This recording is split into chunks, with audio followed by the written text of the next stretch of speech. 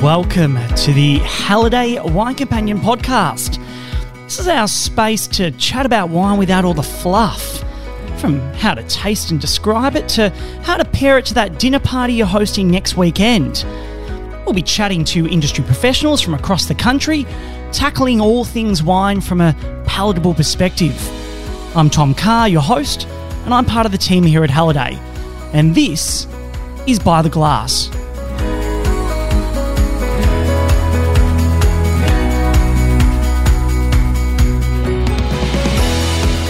Hello, good morning.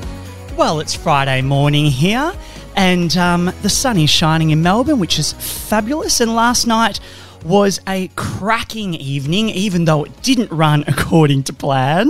It was the 2022 Halliday Wine Companion Awards. Now, the cat's finally out of the bag and all the varietal and major category winners have been announced. Obviously, we couldn't host the event in person, which was a little disappointing, but we certainly made the most of it. And to discuss the ins and outs and to get a little bit of goss from behind the scenes, today I'm joined by Halliday taster. She's looking at me. Halliday taster Jenny Port. Jenny, welcome to the show. Good morning, Tom. She pulled up and she goes, "I'm not a morning person." So I poured her a glass of wine, which we'll get to that in a second. I'm trying to pep her up. I'm pepped. Believe me, I'm pepped. Jen, how did you celebrate your night? Well, it was a little bit quieter than what I had planned. I stayed at home. I had to open for tasting purposes, of course, 3 bottles of lovely aged Wynns Coonawarra Estate Michael Shiraz, 2010, 2012, 2013. Oh, you had a night? I had a lovely night. I hesitate to add, I was tasting. I had the odd sip of the 12 because I can't resist anything from 2012 that was made in Australia. So it was a good night, and I enjoyed the telecast, the on-stream cast, whatever you call those kind of casts, with Tyson and John Fane. Yes, John. Looking good. Yes. I thought. I haven't seen John in the flesh for a while. It was well done. It was a fabulous night.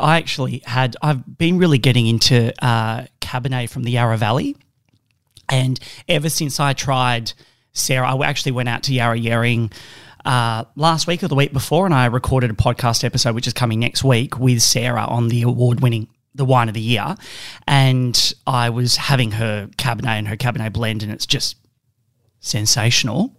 And so last night I had another one from the Yarra Valley, which was nice. Jen, I want to start and chat about you.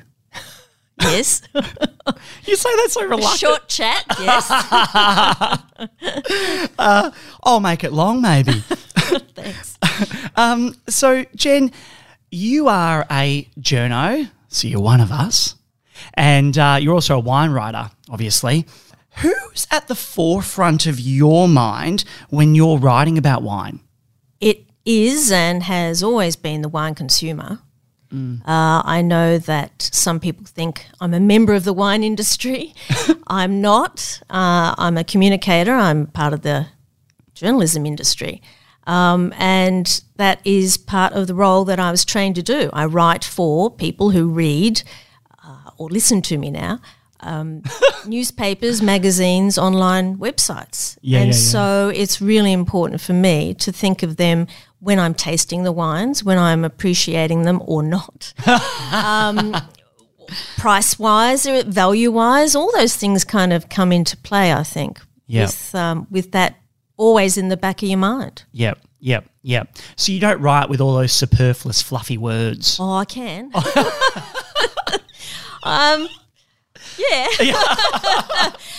I am an excitable wine taster, and so when I have a wine that I really, really like, I can get the adjectives out a bit. Yeah, okay. I know I do. Do you sound like Nigella Lawson in the wine world? Bit, yes.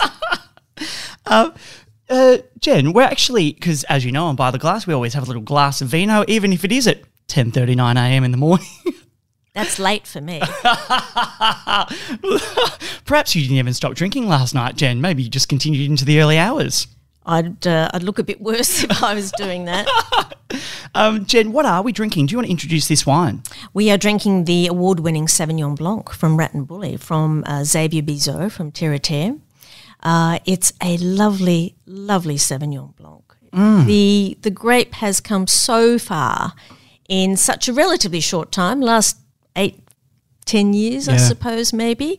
We have discovered, we've gone through the New Zealand copycat stage. Yeah. It's uber exuberant and herbaceous and carrying on like a little excitable child in the class to this more adult, sophisticated Sauvignon Blanc. And I think Xavier, with his French background, has certainly brought some of that sophistication to this wine and complexity. That's something else we don't normally see in a lot of Australian Sauvignon Blanc. And so this is quite an extraordinary wine. It has always stood out.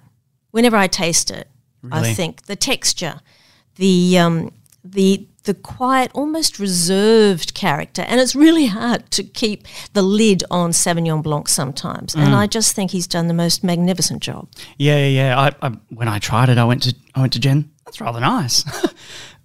And We did well, I think, with that one. We did well. We did. Jen, we've got a lot of content we need to move through because we're chatting about all things awards from last night. So after months and months of work, it's all out there now. Has it been hard keeping this a secret? For me, no. Why is that? I learnt very early on how to keep a secret. I was about 9 years old. It was Father's Day. I blurted out in front of my mother and my brother what my father was going to get for Father's Day. Which was?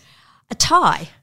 Oh, God. He wasn't excited, but the fact was I was not meant to tell him, and so ever since then I keep secrets really well. Fabulous. So you've obviously kept it under wraps. Yes. Does it feel good to see it all out there? Everyone knows who's won. You know, consumers can now go and try those beautiful wines that you tried and judged on all those months ago. Yes, but part of that for me is also having the debate. I love a good debate. Did we get it right? That's what I'm kind of interested in finding out too. I'm sure there will be people, other winemakers especially, who will say, no, they didn't get it right there. I should have done, better, or this wine should have won better. And that's what I love, that people get passionate about these things, that they don't go, oh, well, yes, okay, that's the wine. There are no other wines to really talk about. Well, that was the wine that did well on that day. It's the same with any wine show system. On the day, that came through.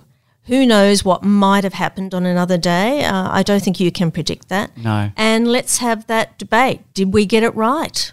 Actually, I didn't even think of that because I asked Sarah, before she launches a wine, does she get nervous about the first few people who taste the wine? I didn't even think of that, of course. Now that your decisions are out in the public domain, could you be crucified for them? Are people going to agree? Are they going to disagree? I didn't even think about that, of course. It happens a lot. Yeah. Happens a lot. Happens at wine shows. This is like a sophisticated wine show. It will have a lot of debate. A lot of people like to debate about the scores that we give. Are they too high? Are they too low? They like to debate whether we have favourites. I can tell you that we are all professional. There are no favourites. Of course. And, things like that. I still think it's a healthy way to approach awards, any award system, whether it's the Oscars or Grammys or whatever. Yeah. Let's have that discussion, as long as it's, not too nasty. As long as it's not trolling on social media. Collectively, the tasting team tried 9,100 wines. How many of those did you try personally? It was a little bit divided. This was my second year, so some of the newcomers Tony especially, Tony Love. He had slightly less. Some of us had slightly more. We also had the first year of our regional representation, so whatever regions you had would also kind of dictate what kind of numbers you got coming through. In the end, I think I had 1,100 something, like 1,120 or something like that. Oh my gosh. I actually asked Erin Larkin this question when we had her on the show. Does it take the sparkle off wine drinking that? She's nodding. No. No. Does it take the sparkle off wine? You're drinking that much? No. What did Erin say? She actually said it does a little bit. She said, and she's only had a renewed love for wine when she joined this group of wine lovers, and she started drinking it more for the love. But she said when you're just having it back to back to back, it takes a bit of sparkle off. No, I don't find that at all, because there's always something that excites you. Yeah. Yeah. Hopefully it's towards the end of the tasting. It's always nice to see it, sprinkled throughout. Oh, that wine is just, you do understand I am an excitable taster, so that when I do see something, oh yes, okay, that keeps me going through maybe a slow patch until I get to the next wine. And if it's really that good, I will save it to have with dinner. Yeah. So it's something to look forward to at the end of each day. That's nice. I'm never, ever tired of wine. You sound like my type of woman. So, Jen, you obviously mentioned you have your own regions, that all tasters have their own regions. We they take now care do, of. yes. What are yours? It has changed for this coming year, but for the 2022 edition, I had basically half of Victoria, I suppose. I had northeast Victoria, including King Valley, Beechworth. I had central Victoria, including Strathbogies. I had western Victoria, Grampians, Pyrenees, Henty, and Geelong. Oh, God, Henty has some nice wine. Is that Crawford? Yum. Yeah, Crawford River. Oh, God, I went out there. It's bloody extraordinary. It is. Anyway, let's not get sidetracked. It's 10:40 a.m. in the morning and we're already drinking. So, Jen, now the awards were judged by all 7 members of the Halliday tasting team over 3 days. Can you talk us through the process? Well, first of all, there are there's 3 women, 3 men, and James heading the panels, and Tyson is the chief editor as well. So we all have equal voting power. We all contributed wines for almost all of the sections. If you didn't have a wine that fitted some of those award categories, you didn't put them in. But I think I actually put in wines for each of those award categories. So there were quite a few wines. By each category, and then wines, of course, to put forward for Viticulturist of the Year, Winemaker of the Year. So there were a lot of wines, hence you need those 3 days. Yep. We met, fortunately, COVID allowed us all to meet in the one place down on the Mornington Peninsula at Lindonderry. We basically took over their entire complex between having all these wines in one room and judges in another, and then another room for interviews and photos and another room for lunch. And so it was a quiet march because of COVID, and so it was beautifully done down there. And that's where we had our dinners too, so it was all in one. Each day... Sounds like a school camp. It was a bit, but what a school camp, eh? Alcohol's allowed at this school camp. Lots. Emily Lightfoot, our new tasting editor, was put in charge of presenting it, and wow, that woman has such an organisational brain. Yeah, she's did fabulous. Did a beautiful job and kept tabs of scoring and entering things in the system. So she announced or put forward the wines that we would each day look at. We knew what they were because we'd put forward the wines, so it wasn't necessarily like a wine show from that point of view. But each person could speak about the wines. We judged them. But take it back a step. Is it kind of like you all sit down?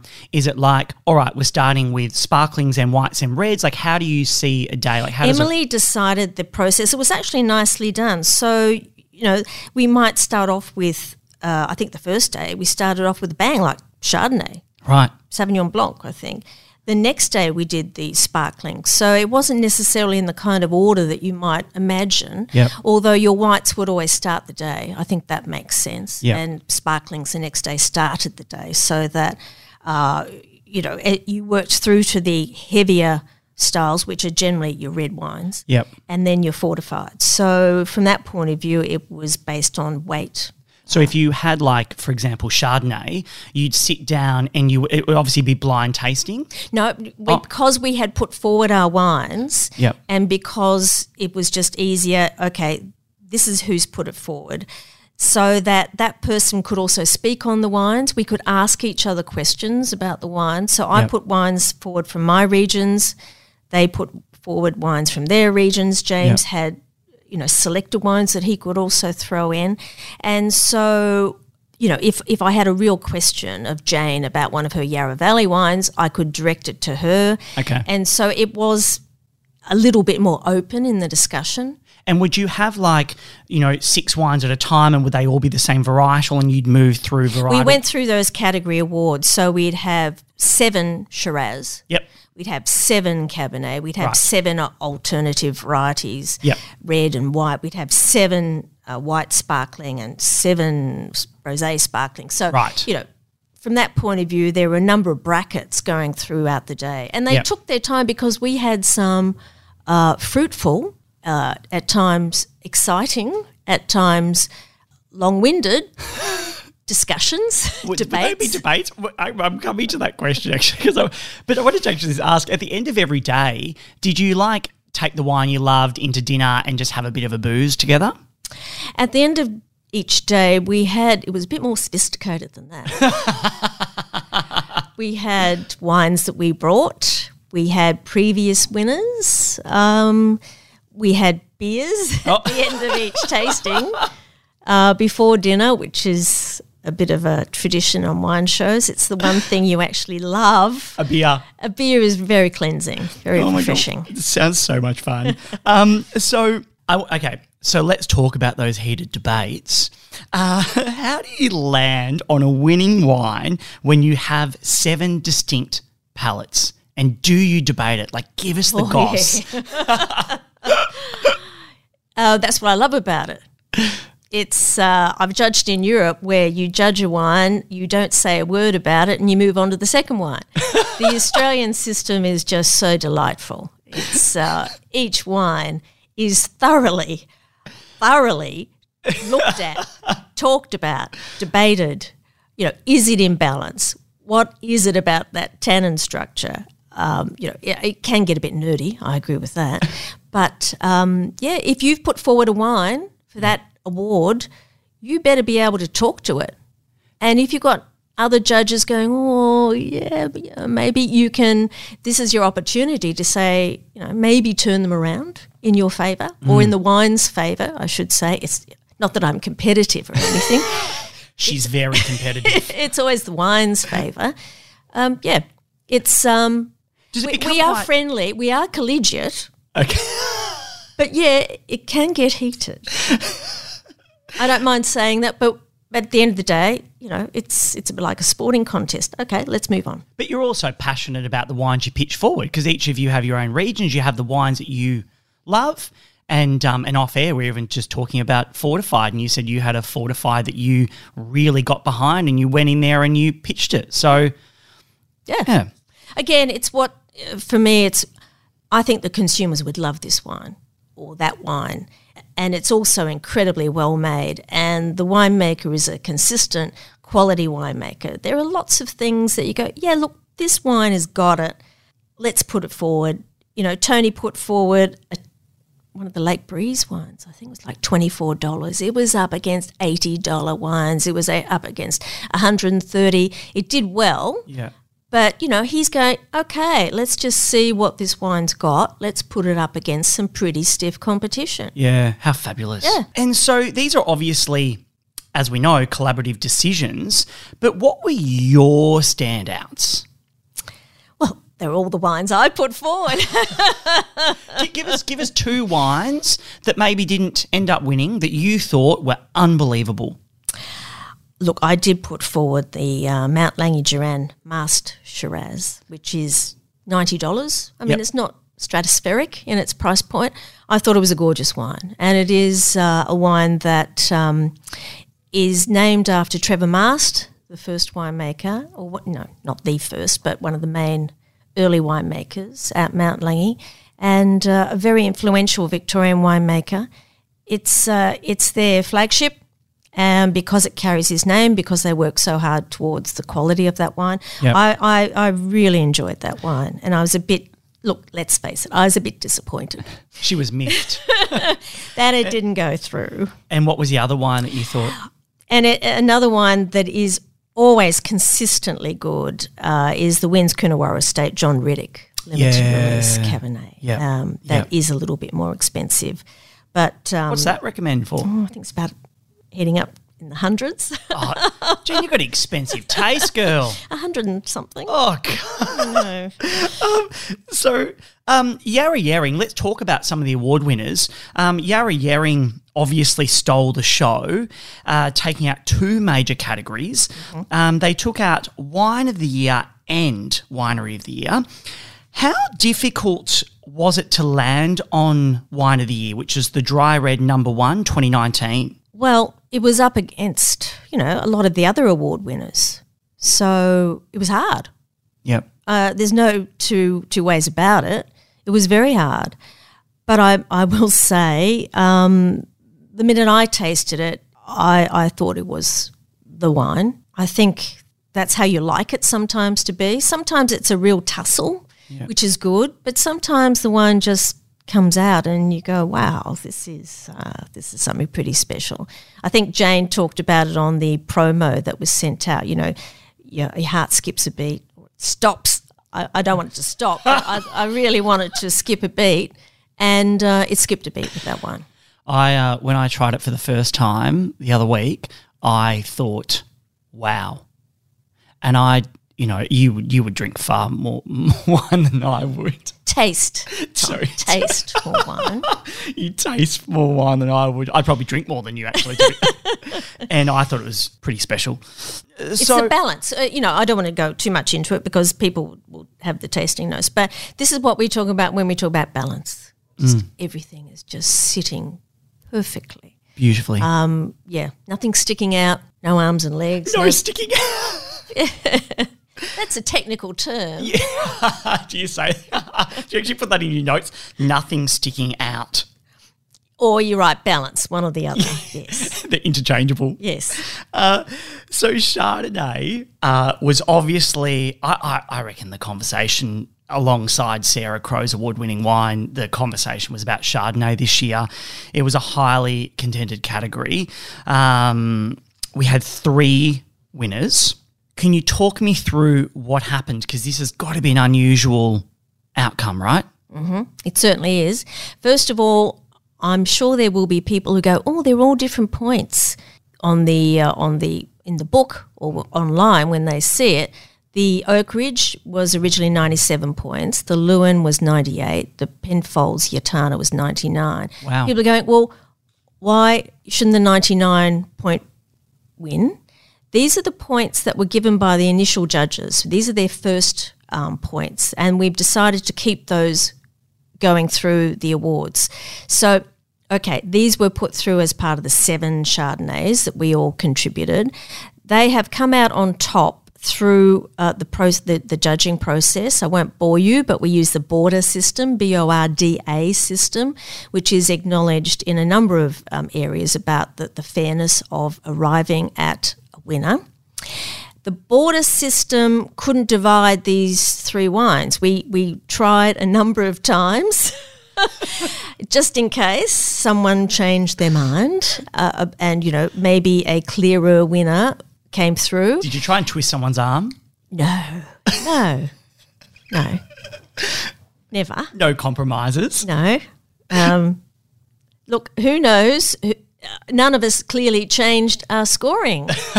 So they kept coming through. So that is this incredible rare event, and I'm quite thrilled actually. It gives people a lot more choice about a really top Chardonnay to try.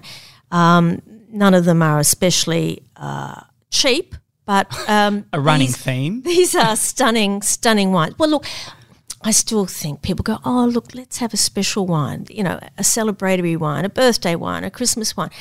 These are those wines. Yeah. Get them out for those special events. Yeah. They are special. Yep, yep. And I love that they were from 3 different regions as well. Yeah. So I'm just flicking down my list of questions.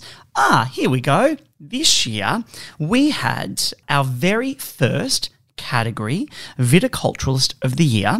It was taken out by the lovely Vanya Cullen from Cullen Wines in WA. Why is this category so important? This is where it starts. This is where the grape starts. It doesn't end up in the glass suddenly all by itself. Someone has to grow it. I think it's long overdue. The acknowledgement of viticulturalists in Australia has been very long overdue. We have the cult of the winemaker. We don't see the cult of the viticulturalist. And I think they have been hurt by that. Their public persona has been hurt by that. They have a huge role to play. And now it's being acknowledged. And I'm thrilled. And Vanya in particular is fascinating, not only because she is a leader in the organic biodynamic growing movement, but she has actually changed so much of the way vineyards are approached in her region and probably throughout Australia. But I know that on the strength of her success, of her challenging old ideas, of just pushing forward constantly, that she has encouraged other Margaret River producers to also look at organic and biodynamic, and that has to be a good thing. Oh, absolutely. She's she's so passionate about what she does. Now looking down. Oh, okay. So we had a record number of new wineries submit their wines to the Companion this year. Are you seeing a lot of emerging talent in your own regions of Victoria? I am. Some regions are, I would say, probably seeing more youth coming through than others. I think you do tend to see that closer to Melbourne. I know that traditionally the further the region is away from a capital city, the further it is to attract young people to those wine regions, to keep them there. It's not necessarily just second, third, fourth generation winemakers, viticulturalists coming through. These areas, if they are to expand and grow, do need younger blood. So I think you will find in the regions that I looked at that you do have, I think Geelong and Bellarine Peninsula is one of those regions where you're getting so much youth coming through, new exciting ideas. I'm constantly in awe, in a good way, and what I'm seeing coming through the Geelong region. Yeah. So that's one region in particular. Having said that, though, I think Beechworth, King Valley is equally exciting from that point of view in the people that they're attracting. Yeah. You've got first of all with Beechworth, it's Chardonnay and Pinot. A lot of winemakers, viticulturists see that as the holy grail, so they'll go to a region like Beechworth. And, of course, King Valley has alternative grape varieties, amazing Italian grape varieties coming through. And so that will also excite people. It's a hard one for some of these regions to keep attracting that spark of creativity that comes with those younger winemakers and viticulturists. But they'll work on it. Yeah. They have to survive, let's face it. Yeah, absolutely, yeah. Oh, absolutely. How do you attract people to a region that's 3 hours away from Melbourne? Yep, yeah. Well, not just even within wine, that's just in general, getting people out to these regional hubs. So often, we've obviously touched on this at various points throughout this conversation, but so often with awards like this, the expensive wines do tend to come out on top.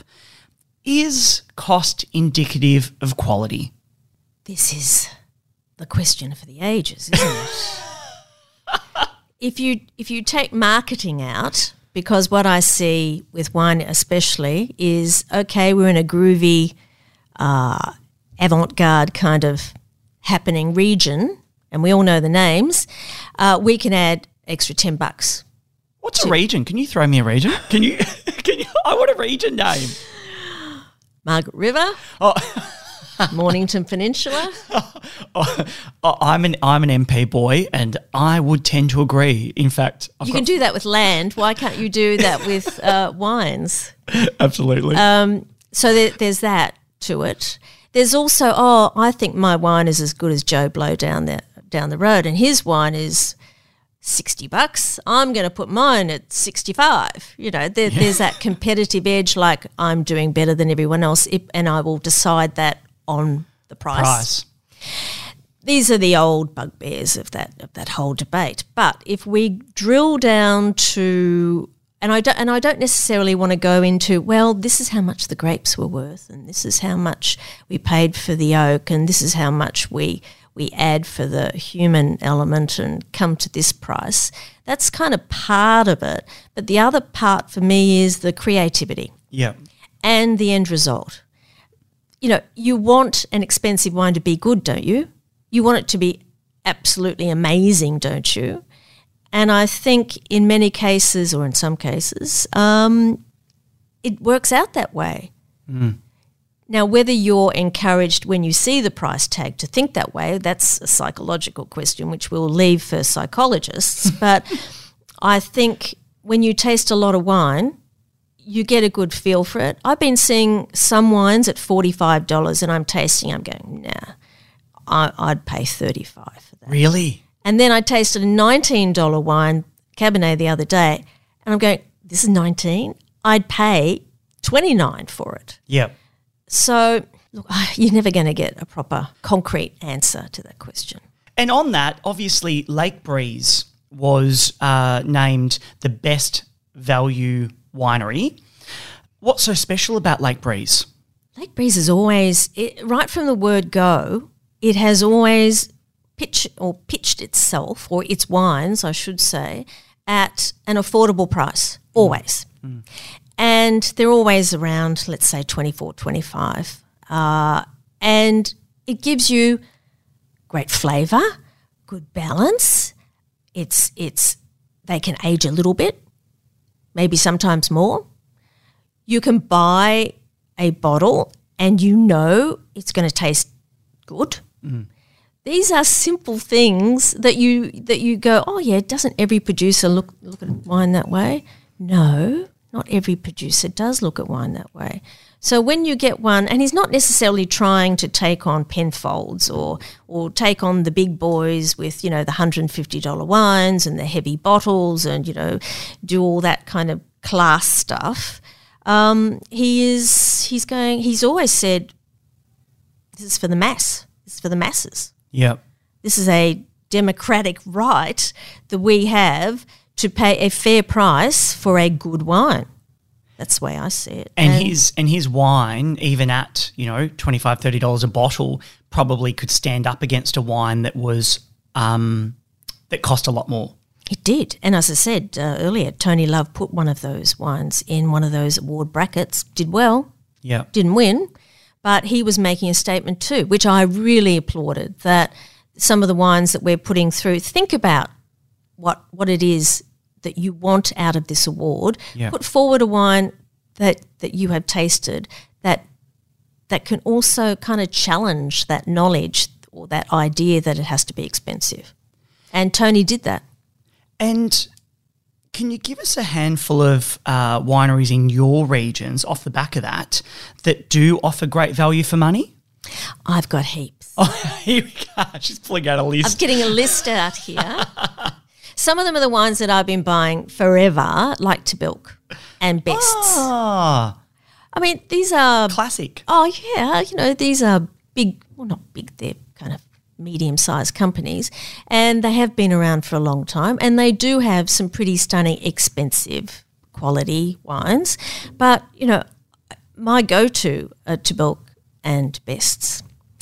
Then I do have some other favourites, and I also like. I mean, in this case, you've also got some pretty lovely winemakers, and if you've got a nice winemaker, you generally got some nice wines as well. So Sam Plunkett at Wine by Sam, love visiting Sam. He's such an enthusiast, and his wines reflect that. What a cute name, Wines by Sam. Yeah, is that the name of the label?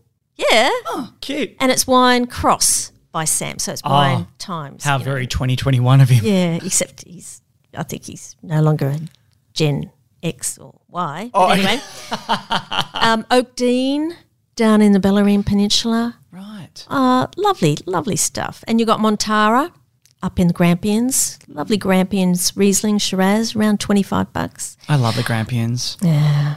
You've got Geelong, you've got Jackrabbit. Look, there's heaps. I only do Victoria, although I'm now taking on Adelaide Hills. Are you? In the new tasting season. And I'm looking forward to having some lovely wines from there. But Victoria, it's got the most regions of any state. It's got the most producers of any state. So if you can't get something that's good value in Victoria, then I think you're struggling. Yeah. Oh, God, you're heading to the Adelaide Hills. I didn't know that. Just drop that little chestnut on air. Don't even worry about it. Jen, I think that we've had a nice chat about all things awards. Do you feel like we've covered most things on our list? I think so. We've covered some of the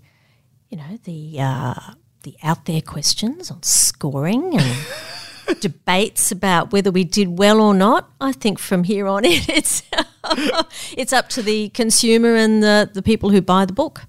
Oh, absolutely. And the book is out now. Today, which is very exciting. Jenny, thank you so much for joining us. It has been a bloody delight. Thanks, Tom. Is that all you can say? I wasn't sure if we could swear. No, that's not a swear word, Dal. My mum used to say bee. It's been a bee delight. Thank you, Tom. Thanks so much, Jen. Thanks so much, guys, for joining us today on By the Glass.